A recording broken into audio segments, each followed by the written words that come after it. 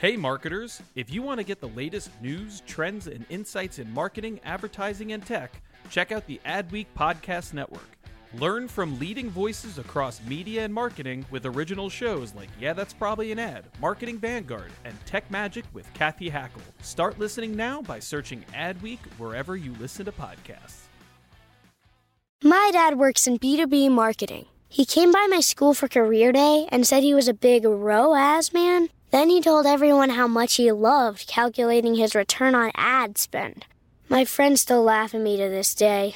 Not everyone gets B2B, but with LinkedIn, you'll be able to reach people who do. Get a $100 credit on your next ad campaign. Go to linkedin.com/generate to claim your credit. That's linkedin.com/generate. Terms and conditions apply. LinkedIn, the place to be, to be. This episode is brought to you by Accenture Interactive. Greater experiences start with reimagined consumer experiences. Visit AccentureInteractive.com to see how we're combining creativity, strategy, and technology to make businesses healthier and consumers happier. That's AccentureInteractive.com.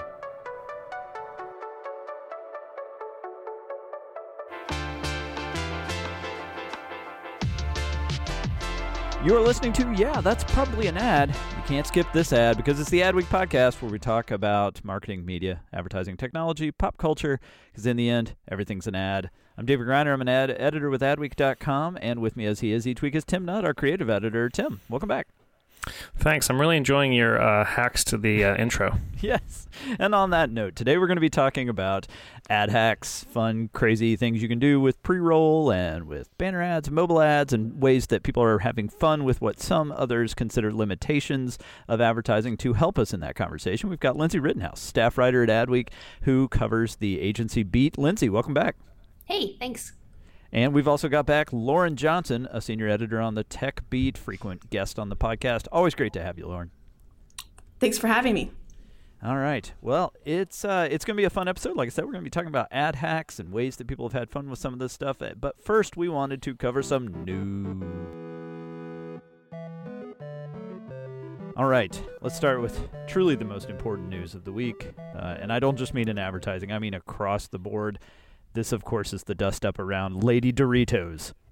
This was the Tempest in a Teapot that was the PepsiCo CEO mentioning on the Freakonomics podcast that they had been listening to feedback on how certain people, and she specifically says women, did not like certain aspects of Doritos, which of course are made by PepsiCo.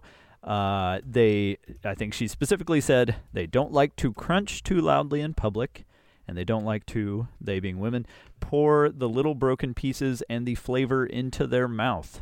I think she also commented on them not liking licking their fingers, which I remember there was like a whole ad, like a whole user-generated ad about a hole that you stick your Dorito finger into and it cleans it. Do you remember this, Nud? I do remember that. That was it was part of the Crash the Super Bowl thing, and it got the most votes, I think, of any of them. But I think Doritos was like, we can't run that. So I think there was some speculation that they buried it in terms of the vote count. Yeah, because it was like you stick your finger in a hole and it comes out clean, and then they show the other side of the wall and it's just some dude sucking. Yeah, and it got like 40 million views or something, and Doritos was like, nah, it wasn't that popular.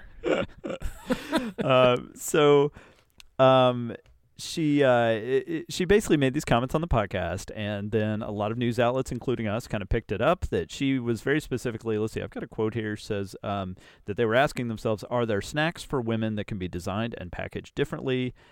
Yes, we are looking at it, and we are getting ready to launch a bunch of them soon.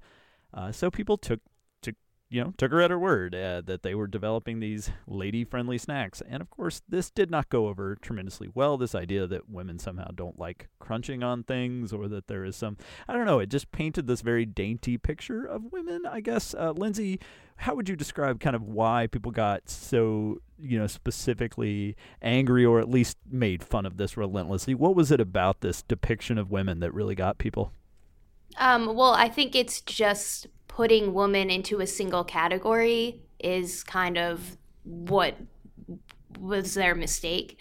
I personally eat Doritos and crunch loudly and have no problem with it, and I don't think any brand should single out a demographic in that way. obviously. Lauren, what was your take on all this? I mean, people had a lot of fun with this on Twitter. Some people were earnestly angry. A lot of people were just kind of mocking it relentlessly. I mean, this brought to mind the Bic for Her like pens, which are basically just pink pens. You know, the marketing industry does not have a proud history of gendered products always going over so well. What was your take on this whole kind of outrage spiral around the Lady Doritos? I don't understand Pepsi's reaction after people started mocking it, because maybe the podcast was edited incorrectly to bring up her comments, or I just don't understand how you go from saying, oh yeah, we're definitely developing these new Dorito products, to then having a statement saying, no, we're not doing that. Like, where does that happen? It just seems like the reaction to it was a little off. And I don't quite understand if they actually are doing this or if they're not doing it. Yeah, so they've said their response to us and probably to other publications was a bit snarky and kind of defensive. They just said it was inaccurate, that they don't have any kind of lady-oriented Doritos products in development. And then they had this kind of snarky line where they said, we already have Doritos for women. They're called Doritos. All right. You know, what's weird about this is usually when you have a gendered product, the biggest problem is when you lean into gender stereotypes with the product. So that was the problem, you know, with Bic for Her. Not to mention that it's ridiculous to have a pen for a woman versus a pen for a man. As absurd as that was, I think the fact that they were pink was the biggest issue. And then you guys remember Cosmo magazine partnered with Seat, the European automaker, on a car for women. Also only came in like pink or purple, and you know it said it was fun to drive. You know, it was all this like, you know, stereotypes on that, and like this. I mean, the Doritos thing's absurd too. I mean, it's almost trying to reinforce that women prefer to be meek and not heard from. You know, it's just very bizarre. I think my favorite protest to this is that 200 people have RSVP'd for a Cincinnati Facebook event called Women Unite to Eat Men's Doritos on First Floor of Library. And then it has 1,900 people interested, which, in attending. I mean, my wife, like, showed me that, it's just that like, popped up so early in this. It's just so hilarious, this idea of crunching Doritos is somehow a protest. And if anything, the brand has to be, you know, taking some comfort in the fact that people are protesting by saying, like, oh, really, Doritos? Let me show you how many Doritos I can eat loudly. I mean, to me, the larger issue is like, so it probably wasn't Indra's idea, but you know, but when someone at the top is endorsing this thing, it makes you wonder about the company culture as a whole. And you know, this is a company that did the Pepsi Kendall Jenner spot last year, so. You know, I would think that something's maybe a little wrong inside PepsiCo at the moment. If these ideas are not getting vetted and they're making their way into the public discourse. I mean, thankfully they didn't actually make these Doritos, but the fact that they were thinking about making them is weird enough. Just kind of speaks to, I remember when that Kendall Jenner ad obviously got scrutinized and then was pulled, and that whole fiasco. One of the reactions to it was, you can't think about things in this like siloed, bubbled world if you're a big brand, and one would hope that Pepsi has learned from that experience and is moving forward, but I'm not sure this Doritos example really proves that they have. Yeah, it makes you wonder. I mean, their Super Bowl ad was made in-house also this year, and it was underwhelming. I wonder if they're just not getting the perspective they need. Yeah, and I've noticed that, you know, I don't know as a culture if we're moving away from gendered products or if it just feels like it, but like, you know, my wife and I both use the same shaving cream now. Like, you know, it just because it's a non-gendered product, like it doesn't really convey itself one way or the other. And, you know, we're both using razors on skin. Like, I don't know. It's just things like that where I'm starting to notice anecdotally around me. But I mean, do you guys feel, you know, Lindsay and Lauren, I mean, is it accurate to say that there are still products that are, you know, that are rightly gendered, but I don't know, is it a trend? Are they going away? I use men's razors because they're better, and women need a close shave too. I don't understand these gendered products unless, you know, it's like tampons, but that's about it. Yeah. Yeah, because I mean, in the end, like, especially I think the debate around gender identity, or, you know, not so much debate, is just like the rise of discussion around gender identity has really highlighted that it has less to do with your sex, or, you know, again, to your point, it's like unless you're talking tampons or something very specific, a lot of these are just kind of what you feel like using as part of your identity.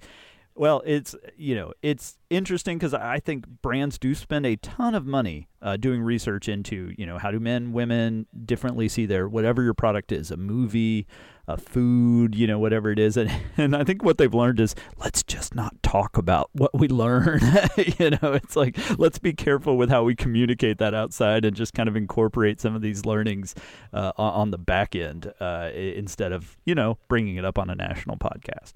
It'll be interesting to see how Pepsi, you know, they're having a rough run of it, although their Super Bowl ad was pretty good that they had for Doritos and Mountain Dew. So, you know, maybe it's a wash so far in 20. You're right. The one I mentioned was the one for Pepsi itself. Yeah. Yep. All right. Well, let's talk about Tesla. So Tesla, of course, the plug-in electric car company. Most people have a hard time even getting on the waiting list to get one. But one is now flying into space as the first car in space. I guess some people have said, well, the lunar buggy was a car. No, come on. This is like a legit consumer car. What's fascinating to me about this is that Tesla paid essentially no money whatsoever to have their car go into space. There's been a lot of debate about this because the headline on my article about this was with a $0 ad budget, Tesla, you know, pulls off one of the greatest marketing stunts of all time. A lot of people took issue with that. Like, well, it's $0, but $90 million to build a rocket. Well, Tesla didn't build the rocket. You know, SpaceX built the rocket. SpaceX has spent probably $500 million building their program so far. $90 million on the Falcon Heavy, which successfully test flew the other day. Eventually this thing's going to be carrying satellites, but I don't think they wanted to put an expensive satellite for a legit client on board in the test flight when they thought it might not actually work. So they put Elon Musk's personal Tesla Roadster on there. It's cherry red. They put a little dummy wearing a SpaceX spacesuit in it. They called him Starman. They played some David Bowie. But best of all, they had these live feed cameras showing different angles so that as the car circled the Earth after its successful launch and deployment, you could just see, it's an amazing image, right, of just this car floating. I mean, Tim, I feel like that is going to become one of the most iconic like marketing images of all time. Yeah, it was a pretty cool visual, and there was a live stream of it for many hours. Just had that same view. Lots of people looked at it, and you're right. I mean, $0 ad budget. I mean, Tesla has never really advertised itself at all. You know, it relies on word of mouth almost exclusively. It feels like it doesn't need to advertise. You know, it's got such a high coolness factor, that brand, that like any advertising it did make, I think maybe that it wouldn't match up to the status of the brand in a way. So yeah, I mean, this was a pretty cool and very easy, something that wasn't surprising to me at all that Musk did this. Obviously, he's central to SpaceX, he's central to Tesla. Combining them was kind of a no-brainer. But yeah, getting this monumental achievement in space and just throwing the Tesla car in there was pretty smart, and shows that he does have a marketing mind. Obviously, even if he doesn't choose to do paid advertising. I mean, why would he need to? Lauren, I'm curious to get your take on this trend, because I do feel like we're seeing more of these billionaire, multimillionaires who own multiple companies, and they're starting to kind of leverage those to help one, for the other. I think the one that comes to mind for me is Jeff Bezos, of course, owning Amazon, but also owning the Washington Post. And so you get the Washington Post on your Kindle, once that deal went through. Are you starting to see more of those popping up? I think so. I think you're seeing what's really interesting is like how the two kind of go together. So like in the Bezos example, there's some tangible, real things that you can see he's put into place at the Washington Post, not only from a tech side, but also just kind of his involvement in the newsroom, I think is a ever-ending story that people are fascinated by.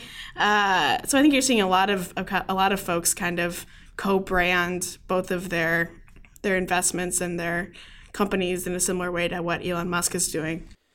I think in some cases there will be pros and cons. I mean, I think the pros certainly for the Washington Post are going to be that, every cool tech thing, whether it's voice activation or whatever that Amazon does, like they'll probably be first to market because Jeff's going to make sure that they are. But at the same time, when you have a parent company or when you have a shared owner, sometimes they may put you in agreements that you don't necessarily love.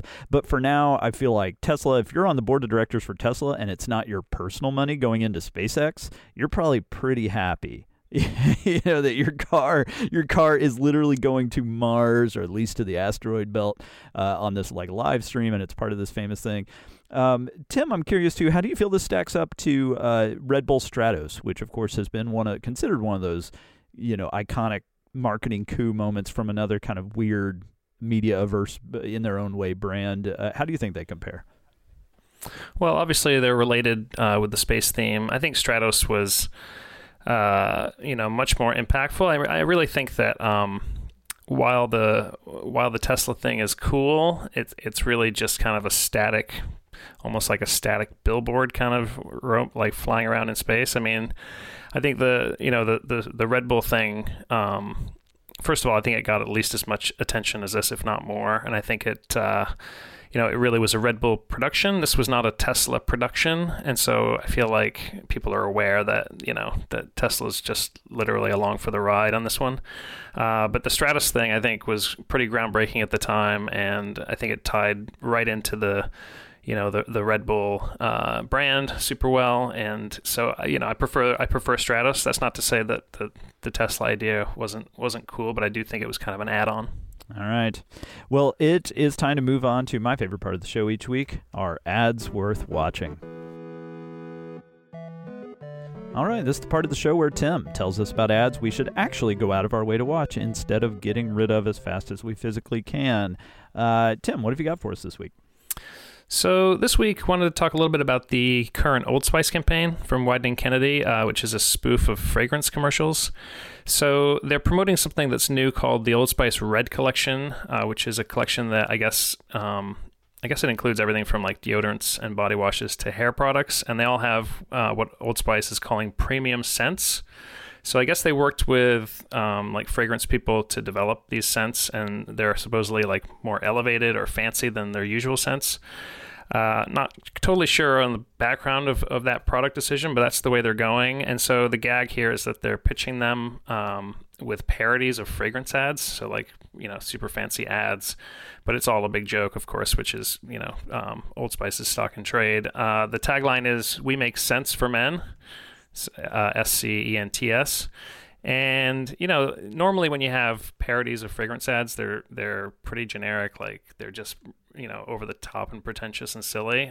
These Old Spice ads are quite a bit more imaginative than that.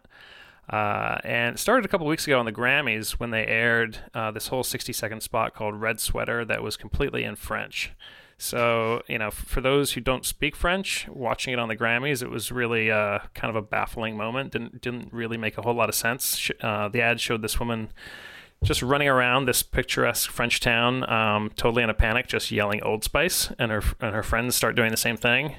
And it sort of resolves itself, but you're not totally sure why, because she ends up running into this guy who has the red sweater from the ad's title, and she kind of says something to him in French, and then the ad's kind of over. Well, let's listen to some of that just to recreate the magic of having no idea, if you were watching the Grammys, unless you spoke fluent French, what was actually happening in the ad. So let's listen to a little bit of it.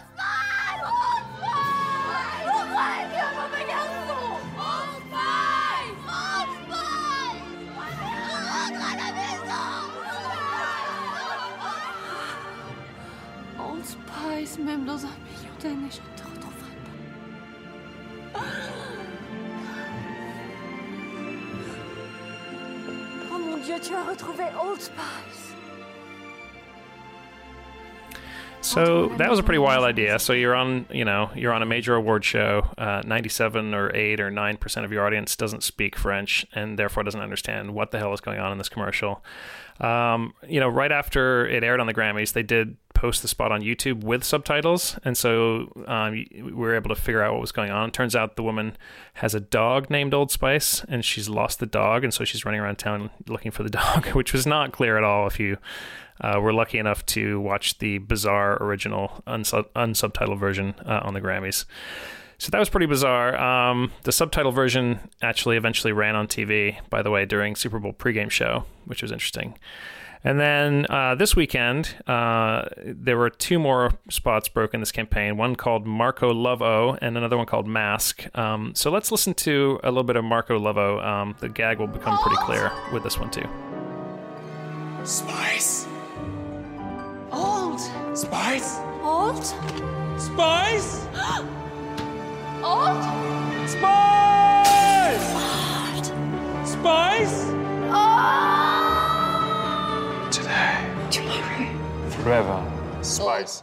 Spice. So yeah, you've got the woman calling out old and the guy yelling Spice as they're trying to find each other in this mansion. So I don't know. This whole campaign kind of feels pretty fresh to me. Wyden and Old Spice have been doing like weird advertising for a long time. It's been more than 10 years since the Bruce Campbell piano spots. It's been 8 years since the first Isaiah Mustafa ad. And I think, in the years since then, I think the brand did start getting a bit of weirdness fatigue. That was kind of getting hard to one-up stuff that was already so kind of big and over the top. But I feel like the new ads are pretty different, and they play around with media in a pretty fun way, with like the Grammys thing. And the other thing I love about these ads is they've got a very weird exterior, but they've got this very traditional core to them. It's literally people just saying the product name over and over. That's a pretty hilarious thing for weird ads to be doing. And they're also part of this larger surge in creativity at P&G. Obviously, the Tide stuff from Saatchi on the Super Bowl was a big hit. A clever idea that was also pretty media-centric. And Old Spice got a shout-out in those ads, too. So I think it's a little bit of a different direction for Old Spice. I think that they retain the wackiness that's kind of core to the brand, but they're moving away from this endless focus on masculinity and deconstructing masculinity. But I'm curious to hear what you guys thought about, particularly the red sweater ad, airing an ad on the Grammys, buying 60 seconds of expensive airtime on the Grammys to air a spot totally in French. That's pretty crazy. I think it's crazy, but it probably made people curious, and they wanted to learn more, so I think it probably worked. I mean, it's such a good payoff that Old Spice is the name of the dog. Because you could literally watch that ad 50 times if you didn't speak French and never have any idea that that's what they're doing. I mean, it's such, and when you watch, that's what's sad about watching it with subtitles is you get it from the word go. One thing that struck me about Red Sweater, about Marco Love-O, there's another that I don't think we've really talked about yet called Mask. Remind me what happens in Mask. I watched it, but I'm blanking on it. I think they're a woman. They're like at a masquerade party, and a woman comes up to a man and starts taking off his mask, and there's another mask under it, another mask under it. That's right. His eyes are he's got cucumbers on his eyes, and she takes them off, and he's got googly eyes. It's a pretty good gag. But yeah, they did not keep the French theme going. But I think with all of these, it reminds me of the Isaiah Mustafa ad. Going back to that, Old Spice, like a lot of these kinds of brands, like Axe before them, used to think, oh, okay, we want dudes to use this stuff, so we need to advertise to dudes. And the Isaiah Mustafa ad, hello, ladies, that came about from this research that found that, that women were making the decisions about the men's products. And so, that's a very dry kind of P&G style insight. But the creative team at Wyden took that in this really amazing direction where, okay, instead of a guy being like Terry Crews, being like, hey, bros, use this bro product. And instead it's like this handsome, good-looking dude talking, literally talking to women and saying, this is what your man could smell like. And at the same time, guys loved it too.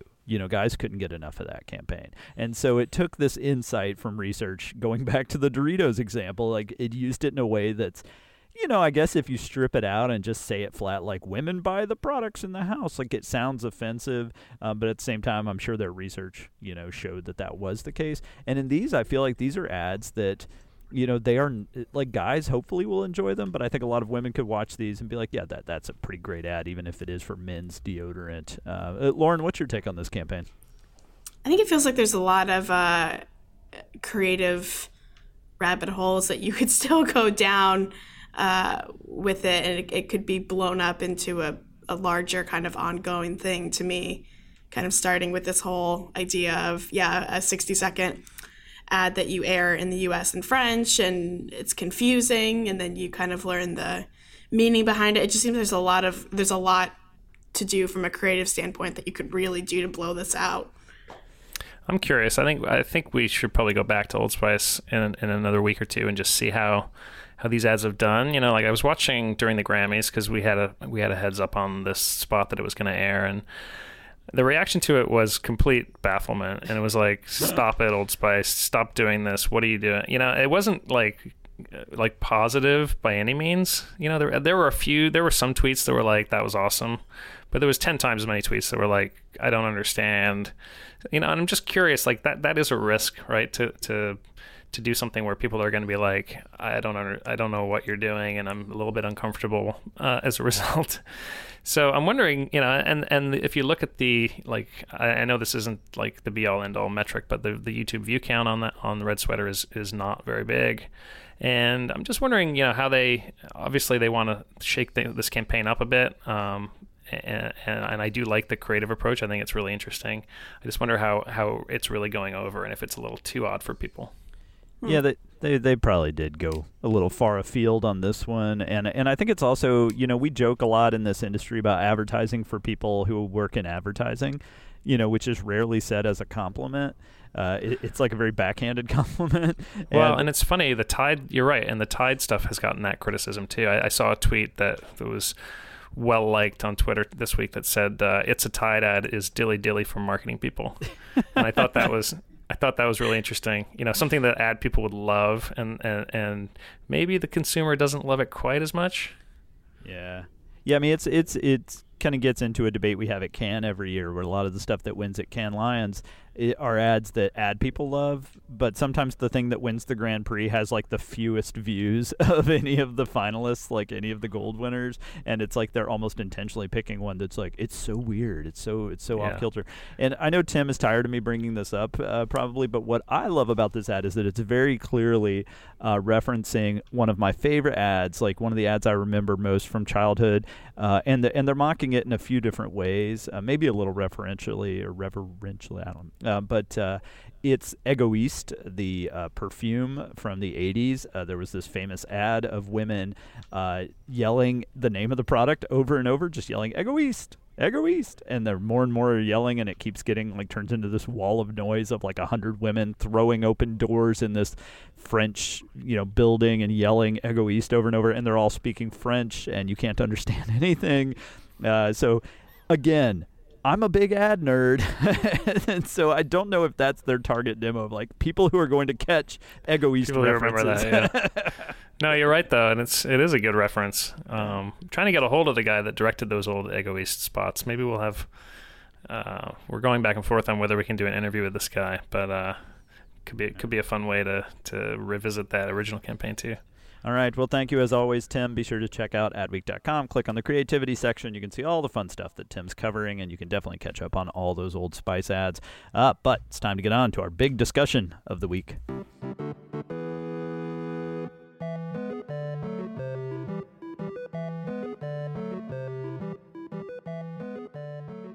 All right, this week we are talking about ad hacks, and I don't quite know the best order to discuss this in, because the one that inspired us was Geico. Geico's been playing with the skip ad format, the skippable ads. They've come up with for the last 3 years, have really been finding some interesting ways to play with this. I guess I can kind of jump to the present just to give the news hook here, is that they've got a new campaign with pre-roll. And Tim, you can probably correct me if I'm wrong here, but I think the gag this time around is that they start showing you a Geico ad, then the Geico ad gets interrupted by another Geico ad, basically like someone literally crashing into the scene, and it's like, we interrupt this ad to bring you a different Geico ad. Yeah, so I think it was 2015 was Unskippable, where they front-loaded the marketing message in the first 5 seconds so that you couldn't skip it. And then they ran the ads for another minute where they were like frozen, and it was awkwardly frozen. So that was the original one. It won tons of awards. Obviously, everyone knows about it. The second installment was Fast Forward, where they showed you the beginning of an ad and then they fast forwarded to the end of the ad, and it made no sense until you could actually go back and try to watch the whole thing. Last year they did Crushed, where they literally crushed the set of a commercial down to nothing, as a metaphor for condensing the amount of time you had to watch it. And then this year is called Interrupt-a-Palooza, where they run. It's a little different than the other three, where the other three were all about somehow saving you time. This one is more about like acknowledging, okay, YouTube pre-rolls are an interruptive experience. Like we're interrupting you, and so we're just gonna try to have a little more fun with this idea of interruption. So they interrupt their own ads with other ads with other ads. We could probably play a clip here to explain briefly how it works. Gotta love those Geico savings. Got that right, little buddy. We interrupt this message to bring you another Geico message. Geico can help you with homeowners insurance, too. I call that a hole-in-one. We interrupt this message to bring you our logo. So yeah, it's a little different, but again, an advertiser that's done a ton of hacking of pre-roll. This is their new way of doing that. Lindsay, you covered the agency beat. I'm curious if you've seen, Martin Agency obviously created all these ads. They've really dominated with this. But are you seeing other agencies trying to kind of step up their creativity on this front? Yeah, and I'm seeing it on the media side too, on how they're engaging with consumers. I think it's just an interesting, thing to watch play out, because everyone knows ads are annoying, and there's just so many ways to avoid ads and block them out now that every ad has to be so creative. I don't know. I guess it's just interesting to see how everyone is kind of going around ad blocking and just trying to be not even creative, because I think the Geico ad was just acknowledging that they're annoying. And that's good, because I feel like a lot of people are just pissed off when they feel invaded. And also, as people start getting into the gamer world, which is something that's emerging, this is kind of the ads that they should keep in mind, because gamers are so easy to piss off and they don't like feeling invaded. Lauren, I'm curious, what gets you to not skip a pre-roll ad? Very little. Well, sure. It's a skill.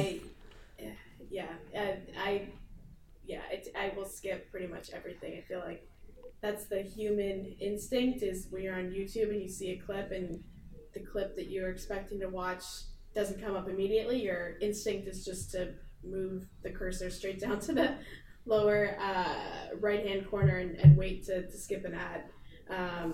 I think all of these examples are interesting ways that not only the brands are trying to advertise, but also I think some of these hacks.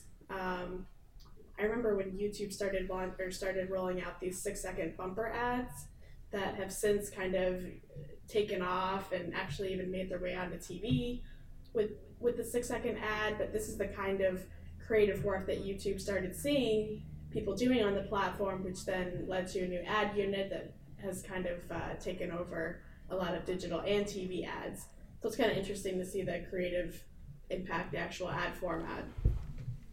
Now remind me again, I should know this off the top of my head, but does YouTube get paid for ads that people skip? Like if you watch any of the 6 seconds, they don't make any money unless you watch a substantial amount or a certain amount of it?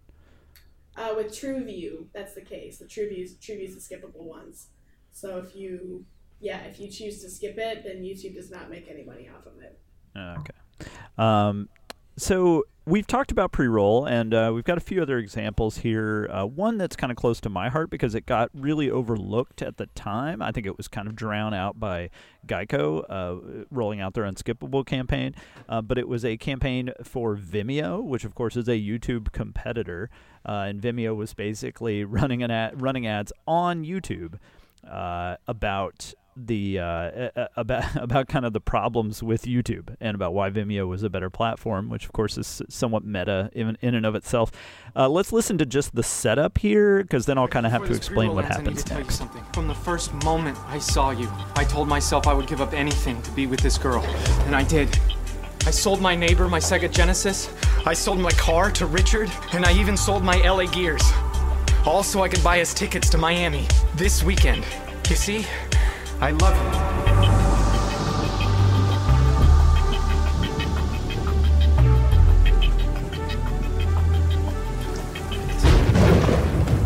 you. Wait, I'm sorry, babe, could you say that again? Something popped up and I can't, dang it. Could you try it again, but at the top of the screen? So, we've got this guy who's raced to confront her, to talk to his lover and tell her all this stuff, and it turns out she is deaf, and so she has to respond to him with sign language. But then when she starts signing, there are captions underneath, and every time she tries responding to him, an ad pops up covering what she's saying.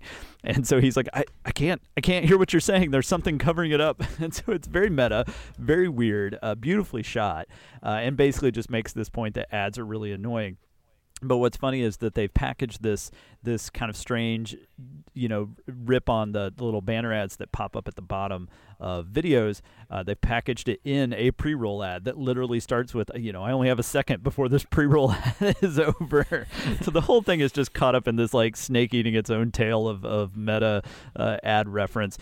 Tim, Martin Agency also, outside of Geico, did a pretty fun one. Tell us about that. They made a Rube Goldberg device for Barclays. I believe this was Martin Agency London. Did a pretty cool ad for Barclays. Again, like focused on very self-aware about how ads are annoying and everybody skips them. And so the gag here was that this ad will skip itself. And so it kind of pulls you in. It's a big elaborate Rube Goldberg device that eventually a bunch of moving parts end up kind of either kicking or blowing up the skip button, which is a physical skip button on the ad. And so, it was pretty clever. I think Martin Agency is pretty in tune with this kind of stuff. Was it Intuit that had an interesting, not very good, but might have been good Super Bowl ad about a skipping ad button? Yeah, I was going to say, when you said an interesting ad, I was like, it's not the one I'm thinking of then. Yeah, they basically had a big, which is funny because TurboTax ads, which are owned by Intuit, were quite good. I actually really liked their Super Bowl ads this year. It was the one with the ghost and the monster under the bed. But their parent company, Intuit, did this ad that's like a giant skippable pre-roll ad, and then the ad, I think, gets skipped. I mean, it's on TV, so it's not real.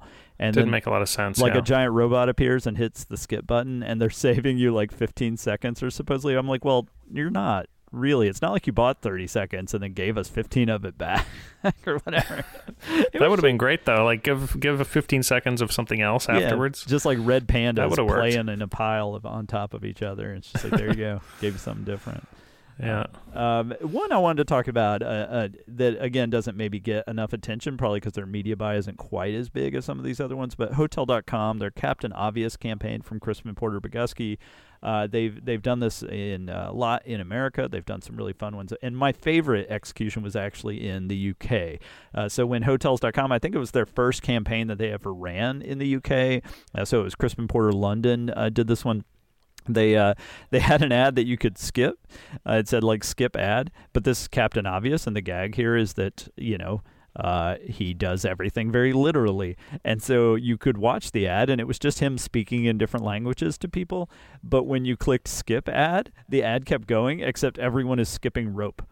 Like all the characters, it's literally just all the same characters doing all the same lines, except they are skipping rope the whole time while they're talking. And so they recorded obviously two completely different versions of him talking to all these different people, one where he's skipping. And so it was, to me, that was just, I was like, okay, I will give it to you. You did not allow me to actually skip this ad, but I will allow it.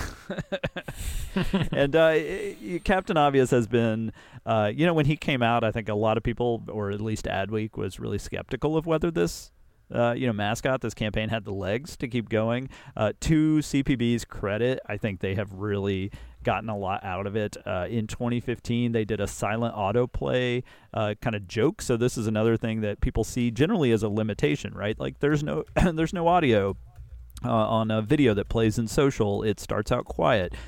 As users, we love that, but advertisers, of course, want to yell at you and tell you about products.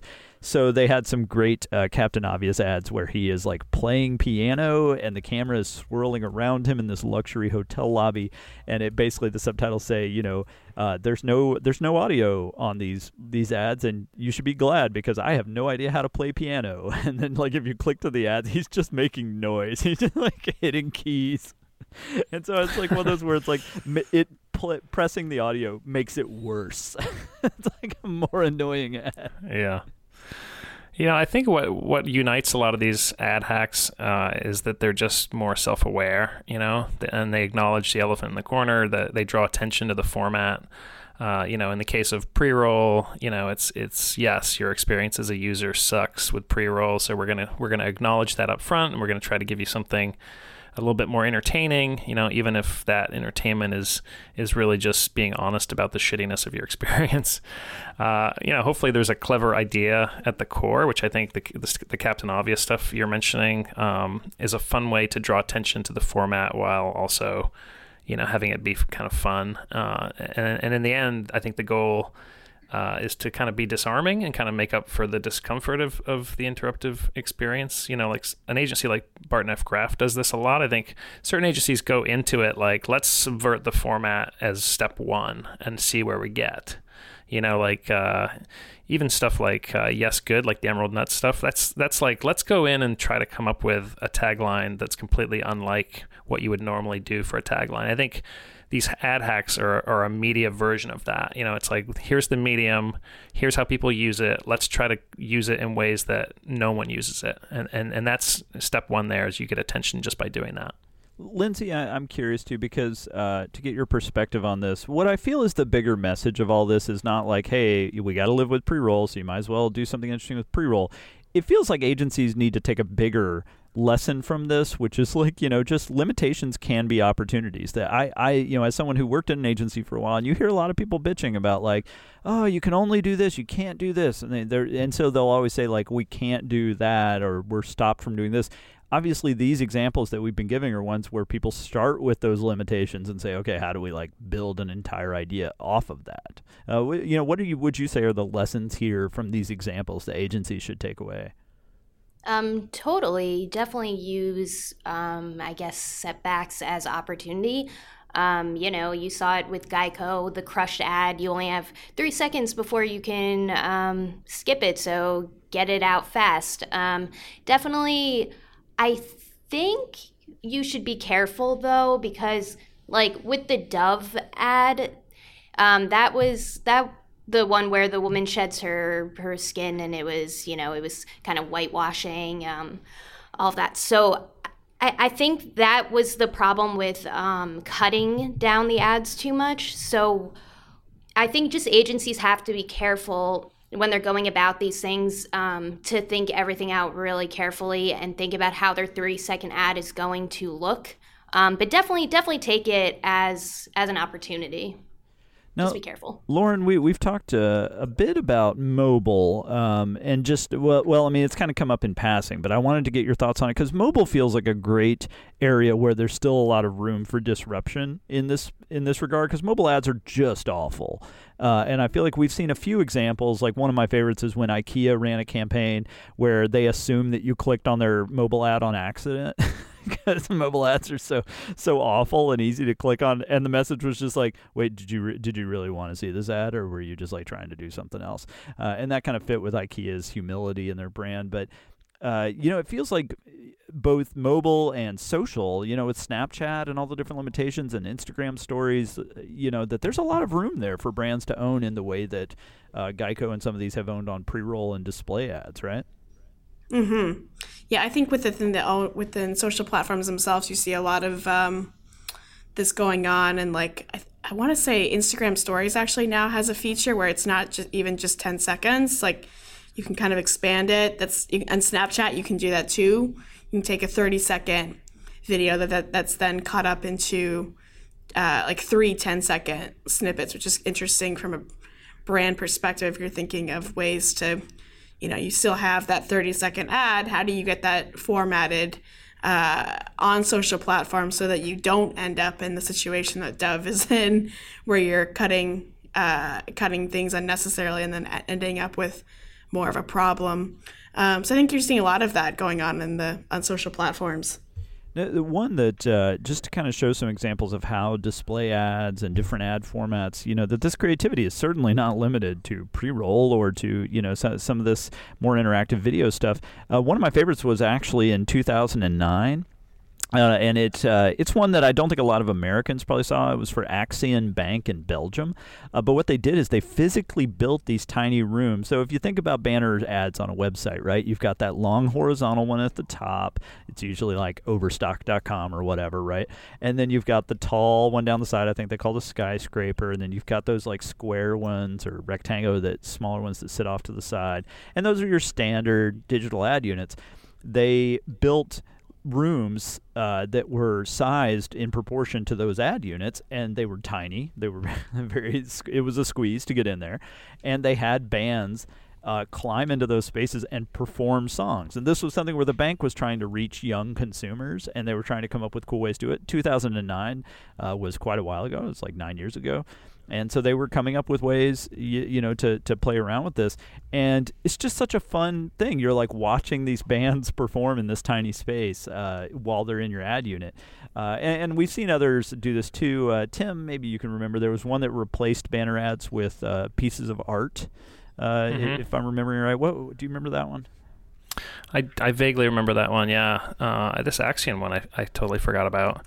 One other one I remember also from 2009. Do you remember that Pringles banner ad where it dared you to click it, and the more you clicked it, the more this little story unfolded inside the ad? Do you remember that one? Yeah, vaguely. But what was the payoff there? Was it just to see, like, basically just reward you for clicking as many times as you can? Yeah, I mean, I think the original banner said, like, don't click this or something, so it's already hacking, by inverting the expectation. And I think there were 97 different frames of the banner. And so the banner basically would talk to you, and it had this weird photo of a woman that had a Pringles can like stuck on her hand, and then there's a guy proposing to her with a ring. He's like kneeling down. So the visual was totally bizarre, and I think the first frame said, like, you wouldn't understand what's going on here or something, and it provoked a lot of clicks to begin with, but it didn't go anywhere, so it didn't take you off site. It just loaded a new frame. And the case study was pretty remarkable. I think, like 20% of people who visited, the pages, like, clicked through all 97 frames of this thing or whatever. Jeez. Wow. But it was just, I think the message was just within the frame. There was like the Pringles logo, and it mentioned Pringles on a few of the frames, but it was sort of ancillary to the creative idea. But pretty clever. I've got to say before we run out of time that another one that I had not seen until we were prepping this, but that we had covered, was from Snickers and Impact BBDO in Dubai, that they had turned a pre-roll ad into a playable game. And I was like, when I saw that, I was just like, I can't picture that. I can't picture what that is. But basically, it's a bus driver who looks like a wrestler, I guess I would say, like an 80s wrestler. And he's just screaming about like angrily screaming. And a Snickers bar is flying by the screen, and if you pause at the right moment that the Snicker bar is in front of his hand, and you pause, then you pause on an image of him holding the Snicker bar, and he turns back into a bus driver, and everything's fine, and you get a little message saying congratulations. And I was just like, and I'm sitting there repeatedly pausing and playing a pre-roll ad. I was like, what have they done? I couldn't get it to work. I was trying to get the Snicker bar to land in the guy's hand. Man, well, you guys maybe you just don't have the skill, because, not to brag, pretty good. I'm pretty skilled. All right. Well, we are out of time, but man, it's funny when we talked about doing this section. I was like, I don't know if we're gonna have enough little examples to talk about. Dude, we have like 7 examples that I didn't even like shove into this thing. So this is one of our favorite things to cover on Adweek. Definitely on our Ad Freak section of the creativity site.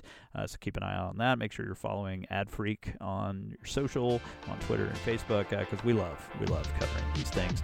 Lauren and Lindsay, thank you so much for coming out. I had a lot of fun roping you in to this conversation.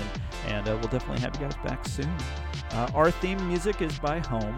This week's episode was produced by Christina Monlos and Anya Fernando. Please take a moment to leave a review on Apple Podcasts, Google Play, Stitcher, wherever you get your podcasts. Those reviews mean a lot to us, and they also help new listeners discover the show. So thanks so much for giving us a little rating and leaving a review on there. It means a lot. I'm David Greiner with Adweek, and we will be back next week.